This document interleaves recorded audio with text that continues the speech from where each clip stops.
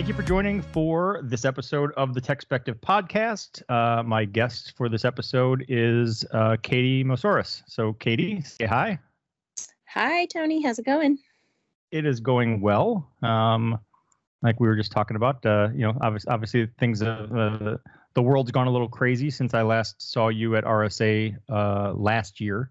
That was actually, because it was funny. That was the last hurrah. That was the last event before the world melted down, because I came back to Houston and I was supposed to go to Austin the following week to just hang out and meet with some different people, and then everything just went into lockdown, and I basically didn't leave my house for 5 months, and now here we are. Yeah, that was my last trip as well. And that's crazy to think about.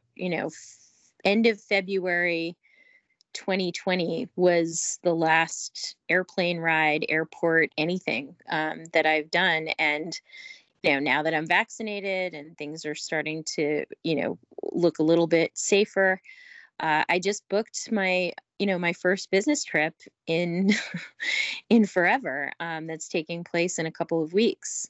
But I am not going to be at Black Hat or DEF CON this year, barring a miracle of vaccines approved for the under 12 set, because I have an under 12-year-old that I would like to protect from any variants that I might bring home that might break through my vaccination. A real concern. Yeah. Well, and so ironically, I mean, not ironically, but I also just recently booked my first trip since then. So I, for my day job, we're having we're meeting in Boston. So I'm going to be in Boston at the end of this month. But I just booked that airfare the other day, and we are all vaccinated. My youngest just turned 15. So when they opened up that age range, she was able to get vaccinated. So we are all good now. And I actually was planning on being at Black Hat. That was on my radar. However, my company decided to pull back because it seems like the projected numbers of people attending live in Las Vegas are significantly lower than we anticipated. That's kind of a selling point for a lot of people this year, is that this will be the first time in 20 years that the numbers have been so small. So they're kind of hoping for a more intimate experience in person. But yeah, I just, having been to DEF CON 7 was my first DEF CON, so I remember what the numbers were like back then. Whenever Black Hat started, I never paid my way in. If I had to get in, I could figure out a way to get in. I mean, I am a hacker after all. But I think I remember going to Black Hat officially probably not until I worked at Microsoft. So like I'd been to Black Hat before then. Anyway, for me, DEF CON is the my favorite of the two cons that happen in Vegas. Of the older conferences, of course, B-Sides, Las Vegas is a great conference as well. But yeah, I just can't imagine putting myself in that situation until we've got better vaccine uptake by everyone who's eligible. And then also, getting that age limit lowered. That would be great.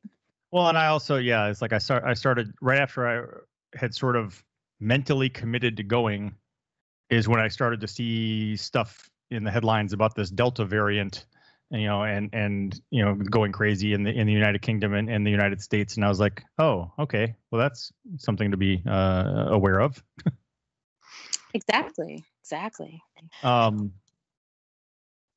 Yeah. So you talked about the Black Hat and DEF CON. I always said, like, you have RSA, which was kind of that's the business side focused, and then Black Hat was supposed to be more the practitioner, but then that also kind of matured and morphed into being vendor and business focused. And you had, so you had DEF CON to kind of fill that gap and be the more of the hacker thing. And then, which I think it still is, but I think even DEF CON has matured to some level. And then you have B-Sides coming in to kind of fill that void again and say, well, no, we need a lower level, not lower level, but we need that that conference that lets hackers, hack and share with one another and not make it just a big vendor pitch. Yeah, and I've liked the DEF CON villages, for kind of bringing back that earlier hacker mentality, but DEF CON is so sprawling at this point that, honestly, the last in-person one that I attended, year before last, it was very much a difficult to find the right villages and be there for the right talks or activities that were happening, just because everything's so spread out, and I don't know. I just I think it'll be fun when we can all get back there safely, which for me looks like 2022. But I think the that community spirit where hands-on hacking occurs, I think it's definitely being that torch is being carried more by the B-Sides conferences than it can be by some of these larger, older hacking conferences, for sure. Yeah. Well, and so I've only ever sort of peripherally I've never actually attended DEF CON. I've been there past Black Hat a day or two and kind of interacted with the DEF CON community, but I've never actually attended DEF CON. But I did hear about, it was after it kind of went from, as Black Hat went from Caesar's Palace to Mandalay Bay, and DEF CON went from being at the, Rio to being kind of everywhere. And that, I have experienced that from going to the AWS reInvent conference that they have around Thanksgiving, and AWS books hotels all up and down the strip. So there's a bunch of stuff going on down at the Venetian, but then there's also stuff going on up at MGM. And even though that's only a couple miles, it's a 40-minute bus trip through Vegas traffic. And so it's a real pain to try to navigate the event. If you're trying to get to a session that's at one hotel and then get back to a session at the other hotel, that's the logistics are challenging. But, yeah, for sure. I mean, I feel like, one, Vegas was the destination for, the hacker conferences in the first place because it was cheap and, everyone could get hotel rooms and everything like that. But yeah, once they are these big sprawling conferences, the transportation, that it takes to get between, wherever you're staying, where you can afford to stay, to whatever event you're trying to get to, that really adds up. I don't know if you knew that for a few years in a row, a bunch of hackers actually rented out an entire smaller hotel off of the strip. And, it was organized by hackers. It was very much like you kind of put your name on a spreadsheet of whether you wanted a single room or a room, shared with another hacker. And you paid an amount because they basically secured the entire hotel. I loved the idea of just staying sort of with the hacker fam, a little off strip.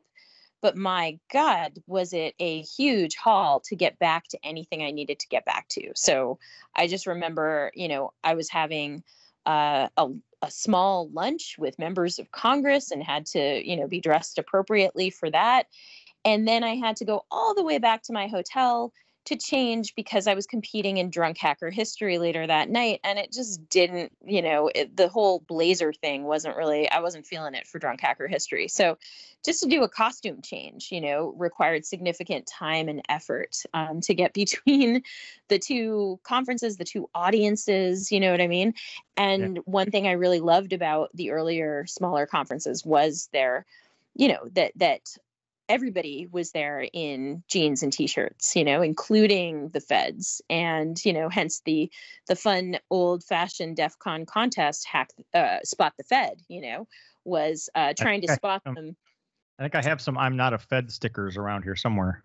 Right, exactly. It's like they'd try and look like hackers by wearing jeans and t-shirts and everything, but you could tell, right? What the heck are you doing wearing a belt, or that haircut? Did I you don't see buy the it. other day when the vice president when Kamala Harris walked in the Pride parade. And so she decided, she and her husband decided they wanted to go actually walk in this Pride parade, and the Secret Service detail, had to walk with her. And it was funny because you see all these pictures of they're dressed like they're trying to sort of blend in, but it's like, okay, but you're still the guy with the dark shades and the earpiece. Like, we know who you are. Right. Even minus the earpiece situation, it's you definitely can tell. It's like haircuts, shoes, belts bizarrely, installed where no belt should be, kind of thing. All of these different tells, but it is, that's one of like the lighthearted things. And of course, if a Fed is there and gets spotted, if they're a good sport, they actually get a T-shirt as well that says "I am the Fed," which is nice. Yeah, I mean, it does make for a fun little game. But penalty. There should be a penalty for falsely accusing someone of being a Fed, though. Like you should have to wear a shirt that said "I was wrong" or something. Well, I mean, you may only be wrong at that point in time. They could have just retired or, whatever it is. But no, I think it's great that, since the early days where it used to be spot the Fed, because they were definitely outsiders and they were definitely potential threats to the hacker community, trying to infiltrate. Now it's more of like a lighthearted thing because, as you know, we've got hacker initiatives all over the U.S. government, starting with Hack the Pentagon 5 years ago, which, was an absolute revolution. Like, the U.S. government had never welcomed hackers so openly before that moment. And that's like a testament to how things have changed. Things aren't solved, and we still have legal threats against us, as a community by a lot of folks, but that was definitely a major turning point between the, relationships that researchers have with the U.S. government. Yeah. Well, and kudos to you for your involvement and helping to kind of drive that, but and create that. So let's talk. Obviously, you're very well known for your involvement with disclosure, responsible disclosure. I'm not sure what the term du jour is. Go ahead. It was, I was going to say, it's coordinated vulnerability disclosure or just vulnerability disclosure. So the whole responsible thing, we actually got that removed from the ISO standards on vuln disclosure and back in 2010, we got it removed because it's impossible to standardize what is responsible. And also, the ISO standards themselves were referring to what vendors should do, for what the receiving end of vulnerability reports should do. And so a bunch of those arguments kind of went into the removal of the word responsible from that ISO standard. And then once it was removed from the ISO standard, which, I was a co-author and co-editor of the ISO standards, I was able to take that back to Microsoft and justify the removal of the word responsible from all of their language and replace it with coordinated, because coordinated is actually descriptive of what you want. And it's descriptive of working together even when both parties don't agree on the right way to disclose and when to disclose. Because, for example, I just did a coordinated vuln disclosure with Clubhouse, the popular audio app. Yeah. And, I had a hard time getting in touch with them. Finally, I got a person. They tried to refer me to their private bug bounty program under NDA. And I said, nope, not signing any NDAs. I just want this to get fixed, within 45 days or less. And, I'm going to count my attempts to disclose to you as part of that 45-day deadline. So, please handle this. And I'm available for any questions. And, they kind of came back and forth and then they said they fixed it. It didn't look fixed to me. They explained that it was something, it was a caching issue in the display that I was still seeing. So I said, okay, I don't have time to retest this, but I'm going to go ahead and publicly disclose because you said that it was fixed. Right. And I'll coordinate, hence the adjective, I'll coordinate the disclosure of my research, my experience, diligence in trying to disclose to you, and I'll even share my blog post ahead of time with you. So that is that's the true meaning of the term coordinated vuln disclosure, because even though I wasn't sure whether or not they fixed it, I said, well, if you say it's fixed, I'll take your word for it. You should have no problem with me disclosing this publicly. And I will further coordinate with you, and let you see what I'm going to say about you ahead of time so that there are no surprises. Right. But that's really the spirit of coordinated vuln disclosure, as it should work, even when the parties disagree about the outcome of the disclosure. Right. And that seems fair. And there are also instances, I mean, I don't remember the exact vulnerability, but just in the last few months, I saw one where there was a vulnerability. It was disclosed. They coordinated with the vendor. They worked on the patch, and technically addressed it. But as soon as the patch was released, somebody else tested and said, "Okay, well, you patched it, but you fixed a very narrow interpretation of this problem, which still exists on a broader scale in your application. Like the patch needed to be bigger." What that is basically, one of the things that my company teaches organizations is that it's not good enough to fix the one vulnerability report that came in, right? Like if you kind of patch that or mitigate that one report, that's representative of one attack vector. If you don't do the root cause investigation, find out what the true root cause is, look for other instances of the same vulnerability, and same root cause elsewhere, what you're doing is you're releasing basically an incomplete fix. And that is exactly what, one of the most common mistakes of organizations when they set up vuln disclosure programs and bug bounty programs is, oh, look, we're fixing these issues really fast. And it's like, no, you're fixing one vector at a time, right, and not doing the comprehensive internal investigation. And it's actually costing you more money and time, and it's frustrating researchers who come to you with issues. Yeah, well, I was gonna say, it's like if they were doing a safety inspection of an airplane and they find a bolt that's cracked and say, okay, well, this bolt is bad. I'm going to replace this bolt, but don't go and look and say, okay, well, wait, maybe there was a problem with all of the bolts, or maybe maybe we need to understand, well, what happened with this bolt, instead of just replacing that one bolt and sending the plane up into the sky. Exactly. That's exactly it. That's a great way to think about it.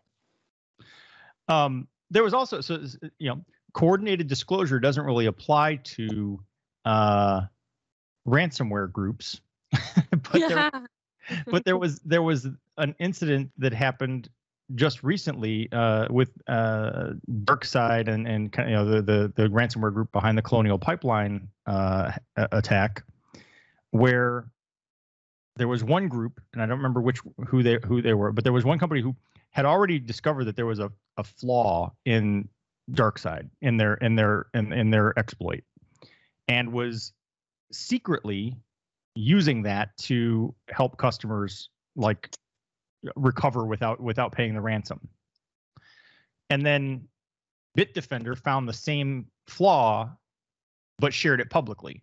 And then there was some back and forth in the media of kind of finger pointing about, well, was Bitdefender out of line for publicly disclosing it when this other group was using it to secretly help people?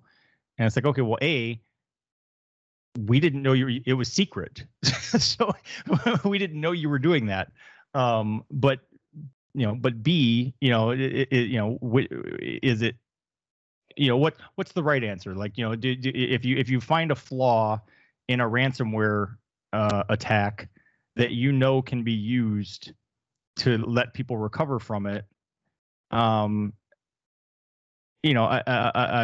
on the one hand, I feel like you're sort of obligated to share that information, and on the other hand, like, well, once you do, now the ransomware group knows too. Yeah, unfortunately, I think for that one, Bitdefender really did a disservice to the world, because they could have, done something where they didn't exactly go through the technical details, of it, or something where they basically just said, advertised a ransomware recovery, but without specifying their methods and everything, because frankly, the only use of that software was for ransomware purposes, right? It's not like withholding a vulnerability in an Office product or a Google product or an iPhone, or anything like that, and advertising that you could jailbreak iPhones with it or something like that. So it's not it. Their exploit worked against malware, and I think they should have kept that to themselves. Of exactly what it was that they were using. So. In that case, that isn't, really a vuln disclosure or exploit disclosure question. It's really a question of, tipping off the criminals as to how you can stop their crimes is probably not like the smartest move for the ecosystem. It was definitely a market differentiator at that point in time for the researchers, over at Bitdefender, wanting to show off their reverse engineering skills and how they could help you. But I do think that was it was misguided in its outcome, which is, it just made the attackers stronger. Yeah. Well, like I say, I agree with almost all of that, because I definitely agree that even if you say, okay, well, even if you said there was some obligation to share this information with the world, and it's like, okay, well, but once you do, the information's no longer useful. Like once you share this information with the world, now you've also shared it with the ransomware group so that they can fix the problem, and then your solution no longer is relevant. Yep, exactly. Well, this is a difficult time for a lot of organizations because, it's like Wendy Nather's term, security poverty line. A lot of organizations were functioning well below the security poverty line, which means they had not invested enough in their cybersecurity hygiene, in their operations, in their practices, and they really were caught. Not just with the typical intrusions that can happen when you have a lot of unpatched systems, or you're susceptible to phishing attacks that are not easily contained, identified and contained before they cause damage. All of these things, representing an underinvestment in cybersecurity practices and hygiene. They're really, a lot of organizations are really caught, in this dark place where they've been hit by ransomware, which is simply a monetized manifestation of the same kinds of hacking that could occur before ransomware was popular. But they're kind of caught without a lot of alternatives besides paying the ransom to try and get their data back, because they didn't have well-tested backups and a recovery process, And I think the criminals are really taking advantage of this, wide array of targets, and the fact that, business operations can't really very well resume with the planning and the underinvestment that has happened in both security and business continuity. But I do often say to people that the market rewards speed to market, not security speed to market. If we had things built in proportion to the scale of how many users or how much data they are supporting, well, then when I contacted Clubhouse, they would have already had a security team instead of just having a bug bounty program, right? Like they definitely hadn't been making the proportionate investments in cybersecurity to match their responsibility to millions of users. And they didn't have, any of the typical excuses that you give to a lot of organizations, which is, oh, they're just a startup. Well, they had $100 million in the bank last time I checked, and their valuation is like, over $1 billion, but also, rumors were they were going to be acquired by Twitter by maybe up to $4 billion, right? So, they also had a bug bounty program already, which means they were willing to spend money on security, but that's the wrong order of investment if you're trying to get yourself out of the security poverty line situation. Well, I was going to say, and is that even spending on security, or is it spending on the illusion of security? Because I know you and I have talked in the past about I know this is an issue you have spoken about in the past, that you have to have the right stuff in place on the back end to deal with the bug bounties that are brought up to you. Like, there's no point in, like, just starting a bug bounty program for the sake of starting a bug bounty program, because now, okay, great, now I find a flaw in your software, I can report it. Now what? And that's why I say kind of like a security theater sort of thing, because at that point you've given the illusion that you're going to do something about it. You've provided, someone can easily see, oh, I've got this bug bounty program. Here's the link. Here's the phone number. Here's how you get in touch with us to let us know, that you found a bug. But we don't really have a process in place. We don't have a plan in place for how to deal with it, though. Yeah, that's exactly the problem. The most organizations that are successfully convinced by a bug bounty platform to start a bug bounty before they really have a security team in place, they've basically been sold the idea that bug bounty platforms provide control. And it's control of the process, control of the hackers, control of the scope that, that is allowed and everything. And it's this illusion of control, because if you don't have those back end people, process, and technology to digest the incoming bugs, think of it like a digestive system.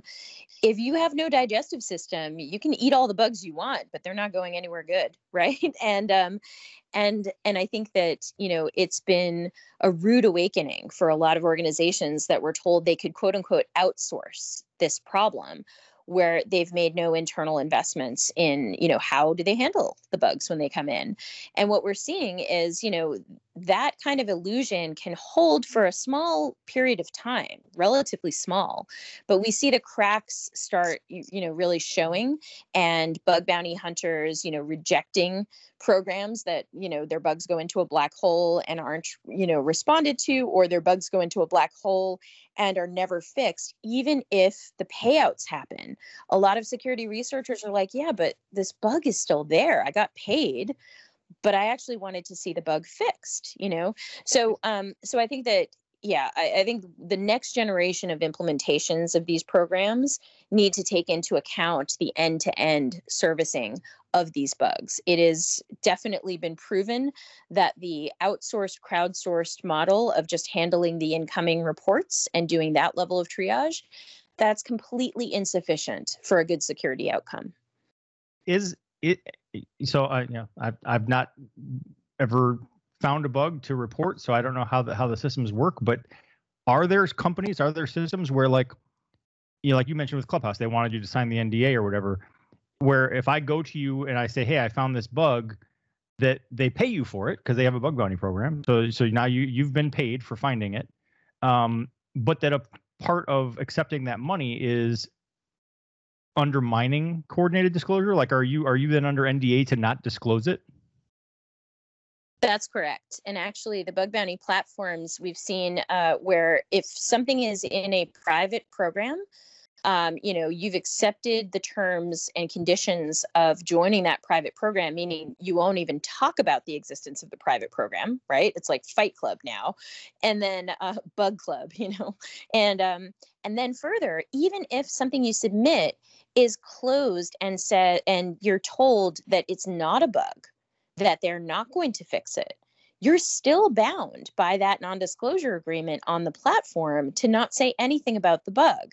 Now, I think that's, bad for security outcomes for users, for sure, but it's definitely bad for security researchers as well, because, unlike me, who has a company that I run, that is what produces my income, I'm not reliant on bug bounty platform sourced income. So the lever that the platforms use with researchers who are frustrated with programs is, if you don't comply with program X's rules, even if they're frustrating you and not fixing things, or paying you out and not fixing them, or closing the cases as not applicable or out of scope, whatever it is, whatever complaint you have, if you complain publicly, we will kick you off the platform and deny you access to all the bug bounty programs. So they use the fact that they are the source of, additional income for these bug bounty hunters as a way to threaten them, with loss of income, which is ironic considering none of the bug bounty hunters are their employees. They're caught in this gig economy labor abuse cycle, started, in full force by Lyft and Uber and all of those companies, gig economy companies, and they're doing the same thing, but to security workers. And I'm quite concerned about that, trend making its way into the technology worker space. Yeah. Well, and honestly, until like 2 minutes ago, I hadn't really thought of it that way, but it makes sense, So basically, by if I have a company, by deciding to sign on with one of the bug bounty platforms, it's not so much that I mean, I'm not saying everyone that does this is it falls into this category, but it doesn't necessarily mean that I'm at all interested in fixing anything.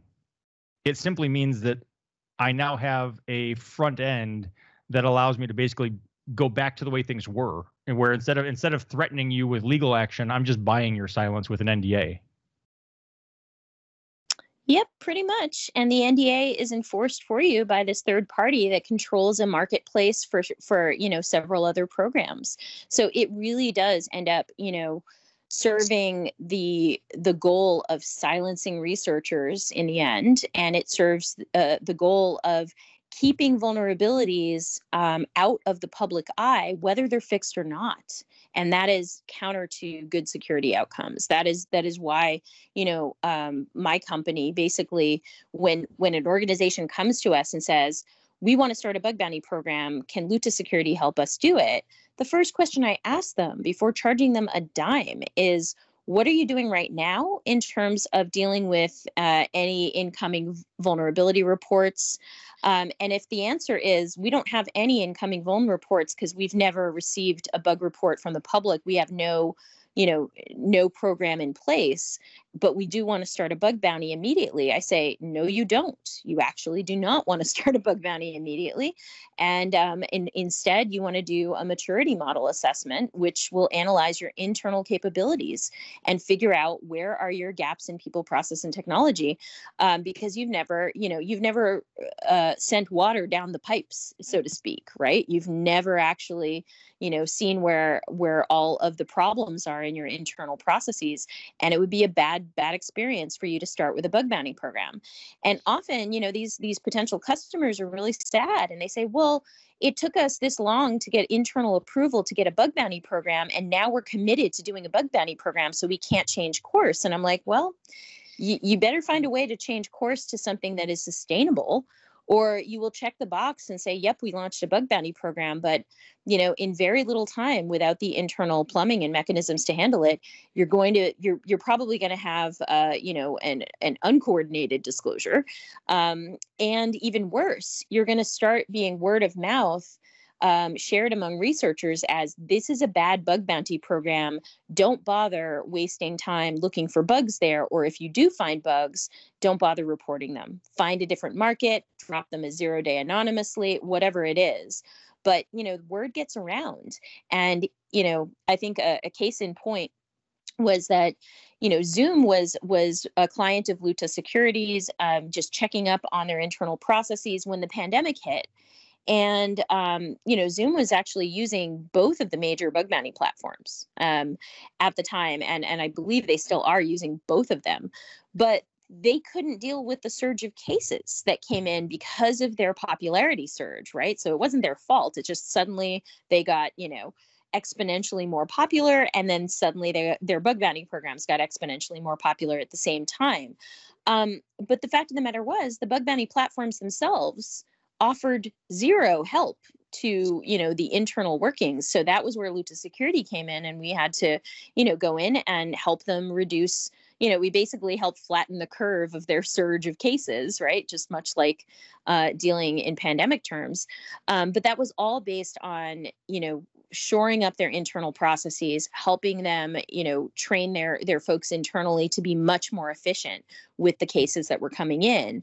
And that was something that was beyond the scope of any of the bug bounty platforms. They were perfectly happy to just kind of, enjoy the increased volume and increased revenue that was the result of the surge of bugs. Well, it's funny. I didn't I didn't plan on having a anti-bug bounty platform agenda per se, but it occurs to me that there's also a little bit of predatory behavior in that if I go to a company, so now I'm the bug bounty platform, and I go to a company that doesn't have the pieces in place to properly address bug bounties. Maybe I even secretly tell them, wink, wink, nudge, nudge, behind closed doors, hey, you know what? Once we get these people to sign off on the NDA and we pay them their money, what you do with the bugs, that's your problem. I mean, you can fix them or don't fix them. We don't care. But by starting the bug bounty program, they are also kind of putting a bullseye on themselves to an extent. They're inviting people to look for flaws. Now, the flaws are there. I mean, they're either there or they're not. So like, nobody's injecting vulnerabilities for them. But now you've got this bug bounty platform, and you're going public saying, hey, we have a bug bounty program.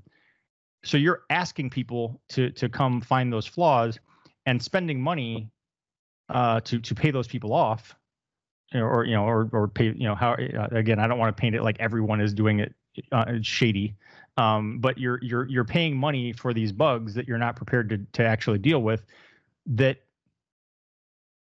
in the absence of the bug bounty program, maybe you wouldn't be spending that money. Yeah, I mean, that's typical of how things go. But I think, for us, and what we tell organizations is that you should be spending that money, but probably not on bug bounties. If you have a very, very untested set of technologies, going to as your go-to should not be bug bounty or vuln disclosure program, because if you think about it, they're the same thing. A bug bounty and a vuln disclosure program are the exact same thing. It's just one of them comes with cash rewards. But from a process perspective, you can't digest bugs without internal people, process, and technology. So it applies to both vuln disclosure programs and bug bounty programs. But I think, to your point, the platforms benefit the more bugs you have, right? Because then it looks like, look at all this value, that we brought you by inviting these researchers to take a look at your technology. Well, that the lower hanging fruit there is, the more low hanging fruit bugs there are, the more bug reports you're going to get, and the more duplicates you're going to get, because low hanging fruit by definition can be found more easily by common tools and techniques. So what I tell organizations is spot the low hanging fruit yourself. Don't spend that money. Don't spend low-hanging fruit discovery money on bug bounties. That is the least efficient way for you to find that low-hanging fruit. And, when we go in, if they have missing processes and they aren't, training their developers, properly, we often say, look, reallocate some of what you had set aside for bug bounty on some of these preventative measures, because that's more efficient. It's more cost effective if you don't write the bugs in the first place. And then, finally, if you do want third party eyeballs who will give you unlimited time to fix things, there is a service for that, and it's a well-established service. It's called professional penetration testing. And I think the bug bounty platforms would always argue, saying, well, it's luck of the draw of who you get for a pen test, and it's limited time, whereas this is ongoing testing, crowdsourced, many eyeballs, all of that stuff. That does not really equate to better security. If we got better security just by having many eyeballs available to look at things, all open source software would be flawless right now. You know what I mean? It really takes guided direction and possibly incentives to organize the right kinds of eyeballs who have the capability and training to find bugs in your particular technology. And if anybody could find them with common tools and techniques, then that anybody better be you instead of them. Right. All right. Well, so In general, like what, I know you, like you already have alluded to, you've been very involved with, authoring and editing the ISO standards. You were involved with, setting up these programs, with like Microsoft and the Pentagon and things like that. Do you feel like there have been improvements? Do you think, I mean, are we heading in the right direction, or do you think that, that having companies that are out there, selling the bug bounty platforms is kind of regressing us to kind of the way things used to be?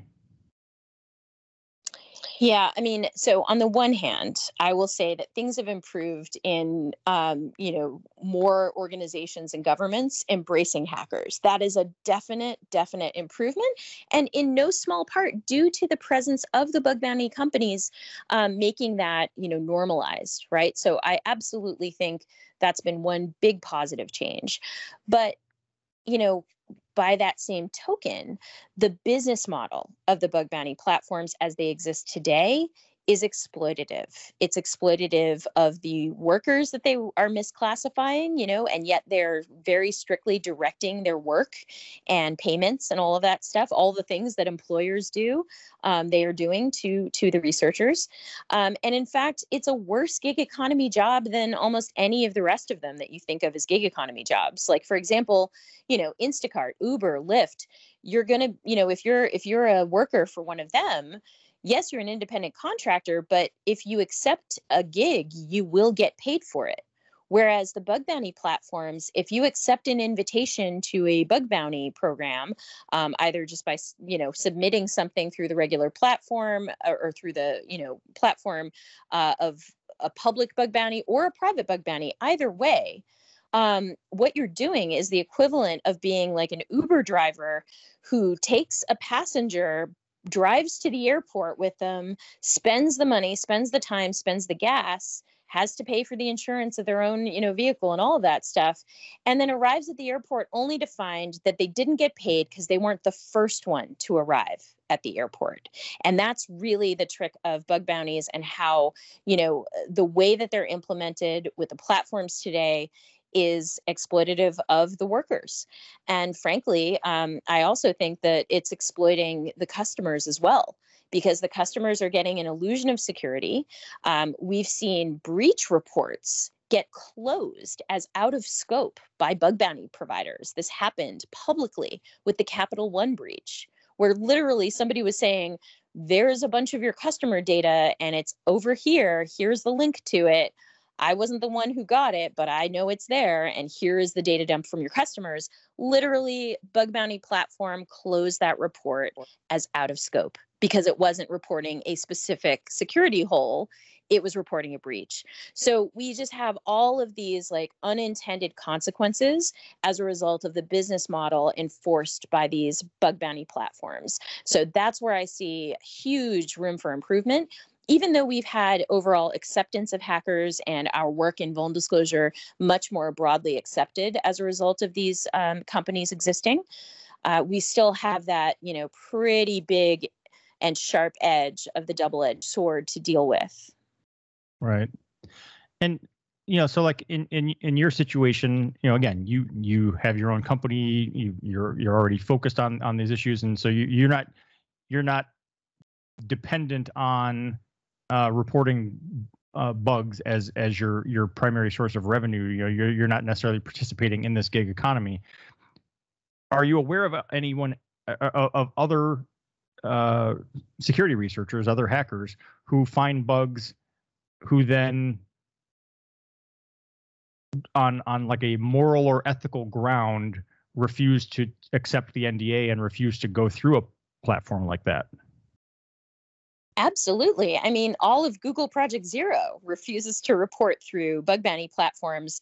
They will try and find an email address and use email. And even if they submit the report through the platform, they usually include a disclaimer in the report saying, I'm just using this ticketing system that you required me to, but I do not accept the terms and conditions of disclosure or non-disclosure of this platform.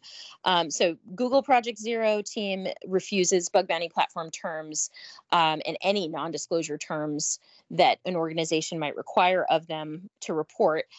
Same thing with many other highly respected research team. The Talos team out of Cisco, same thing. And here's the funny part. If bug bounty platforms try to vilify researchers for holding disclosure deadlines and sticking to them, they honestly should take a look at vuln disclosure history, because CertCC, the Coordination Center of the United States, has had a 45-day vulnerability disclosure deadline for over a decade. And they do impose it on vendors that are non-responsive or are kind of giving them the runaround, because it is in the public interest. It is for the public good to disclose vulnerabilities and technical details of the vulnerabilities in order to have people protect themselves. And that's especially if the vendor hasn't fixed it in a timely manner. So anybody who's got a problem with dropping ODay after a deadline should take that up with the United States government. Yeah. Well, so only semi-related from the standpoint of it's the government, but following the Colonial Pipeline ransomware attack, there was a story that said that the TSA was now going to require pipeline companies to report when there's a cybersecurity incident, and I talked about this on a previous episode a couple episodes ago. But I was like, my first thought was, why does TSA have any jurisdiction over this? I thought they just did security theater at airports. My second thought was, why is this new? Like, why don't we already have a requirement that a cybersecurity incident against an oil pipeline be reported? Like, why? It's 2021. Why did they just think of this? I think it probably has a lot to do with, private companies, not just in critical infrastructure, but all private companies who are aware of any of these efforts to require incident reporting. They've been very successfully lobbying against it because, they're worried about liability. And I know that, in consultation with legislators, when they've said, what would increase the information sharing, the public-private partnerships, like what would get companies to share with us, whether it's an incident or, anything at all, in terms of cybersecurity, the answer has always been they need some sort of liability protection for doing so. So I think that is why they haven't made a lot of headway in that area before now. And I think now with ransomware, really putting an exclamation point at the end of the sentence of you must maintain your security hygiene, I think that ransomware is providing the impetus to come to some sort of mutually sustainable agreement. And I think everyone would agree that requiring incident reporting without providing some sort of liability protection will go nowhere. So I think that they need to work on that problem. Yeah. Well, not to take away from the entire conversation about bugs and reporting bugs and all of those things, but when I look at some of these major incidents, it's like that almost seems like the least of our problems. I mean, the original vector for the SolarWinds attack was, a weak password. And the original vector for Colonial Pipeline was apparently, a unmonitored VPN connection. So it's like, while there's certainly, it is certainly very important, and there's a lot of value in finding and fixing vulnerabilities. It seems like we can find and fix vulnerabilities all day, and yet basic stupidity and human error will still get us in the end. Well, and I think that, having the ability to detect when a breach occurs, so speed of detection, speed of containment, speed of response. I think those things, even in the face of human error, those systems being in place would have at least, contained the damage or limited it. I think for SolarWinds, for example, the fact that it wasn't discovered even by Mandiant, who did, they did discover it eventually, but when they looked back, at that threat actor of when they gained access initially, it was still a couple of months before they detected anything. And these are the folks that, people call in to shore up their detection. So I think that, even with the best of the best, you're going to get very stealthy adversaries who will try their best to not be detected. Because as soon as they are, the game is up. And I think that, Mandiant was in a unique position in that it specializes in doing this kind of work for its customers, and it was well set up to deal with it. But even it, couldn't achieve, perfect detection in real time of these, of these threat actors. And it was, a save by their multi-factor authentication and their protocols for checking up with workers who register new devices that tip them off that there was an intruder at all. And it was, they were running Duo as their multi-factor authentication, and the attacker registered a new phone to receive, be another factor of authentication. And their protocols internally had them check with the employee and said, nope, I didn't register a new phone. And boom, that was how they detected the adversary. So to your question, I think we've got a long way to go for everyone to be at Mandiant levels of internal security. But I do think that the executive order, including, pushing for multi-factor authentication, access to all, important assets in the federal government, that is absolutely the right thing to do to at least be able to contain some things by detecting them early. Right. Well, and to your point about quicker, faster detection and faster response. EDR is also a big part of the executive order and the push from the government. And the way that ransomware has evolved, it becomes even more important because the early ransomware 1.0 was just another malware variant, and so it encrypted your stuff, and you had to pay the ransom. Well, now they've moved on to this double extortion model where they're first getting inside your network. And so you have this opportunity to detect them and stop them before they get to the actual encryption part if you have the right tools in place. No, that's absolutely correct. And, the other part, as is exfiltrating all that data to be able to do, a release of it. So that's another way that they've been they've been blackmailing their customers, right? And extorting their customers is saying, pay us the ransom to decrypt your data. And they, if they pay, then it's like, great, now pay us not to disclose your data because we've got copies of it and we're going to release it to the public. So yeah, for sure. Right. Well, and the thing is with that, on the one hand, it's more insidious. It means that you backing up your network doesn't save you. If they're going to publicly disclose your intellectual property or sell it to your competitor or whatever they're going to do with the data they've exfiltrated, it makes the ransomware more insidious because you almost can't, you basically can't not pay the ransom at that point. However, it also kind of gives some advantage, like I said, back to the victim, that if you have the right tools in place, you now have a window of opportunity to find them and stop them before they exfiltrate that data. That's right. Or at least before they exfiltrate all of it. Right.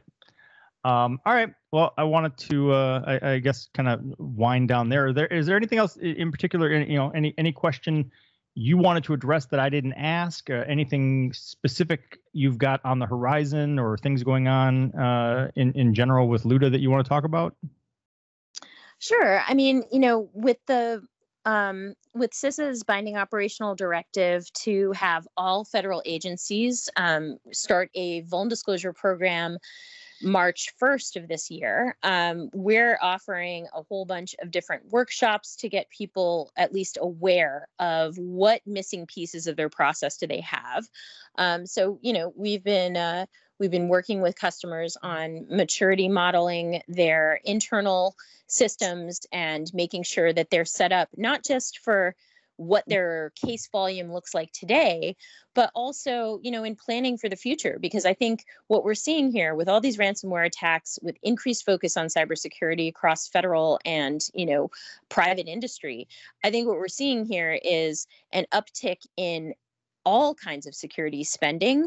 But what my passion is making sure that people are spending their money and their time and their resources in security in the most efficient way possible, as opposed to just trying to tick off a bunch of compliance boxes or check off the box that they're running a bug bounty, but there's really nothing behind it. I call that bug bounty Botox, So trying to make sure that organizations are growing in proportion to their responsibility, not just in proportion to the perceived threats out there. And I think that, for me, in my over 20 years of professional experience in the security industry and watching these kind of trends emerge in not just attack and threats, but trends in security products and services and marketing, and what has been commercially successful versus what actually builds good security outcomes for organizations. I think we're ready for the next wave of, next generation security consultancies and product companies that are actively trying to match what the client needs, not just what you're selling at the time. And that's really where I think the strengths of the next generation of security companies are going to come from. Okay. That is a unique and interesting business model to only sell people what they need and not what you're trying to sell. Well, wildly enough, we as a bootstrapped startup company with no VC dollars backing us are profitable, whereas the VC-backed bug bounty companies are not. So there you go. They're selling that one hammer to everyone's perceived nail, and we are selling, much more, solutions that conform to where the customer is right now and where they need to go. And turns out that is a profitable business model after all. Awesome.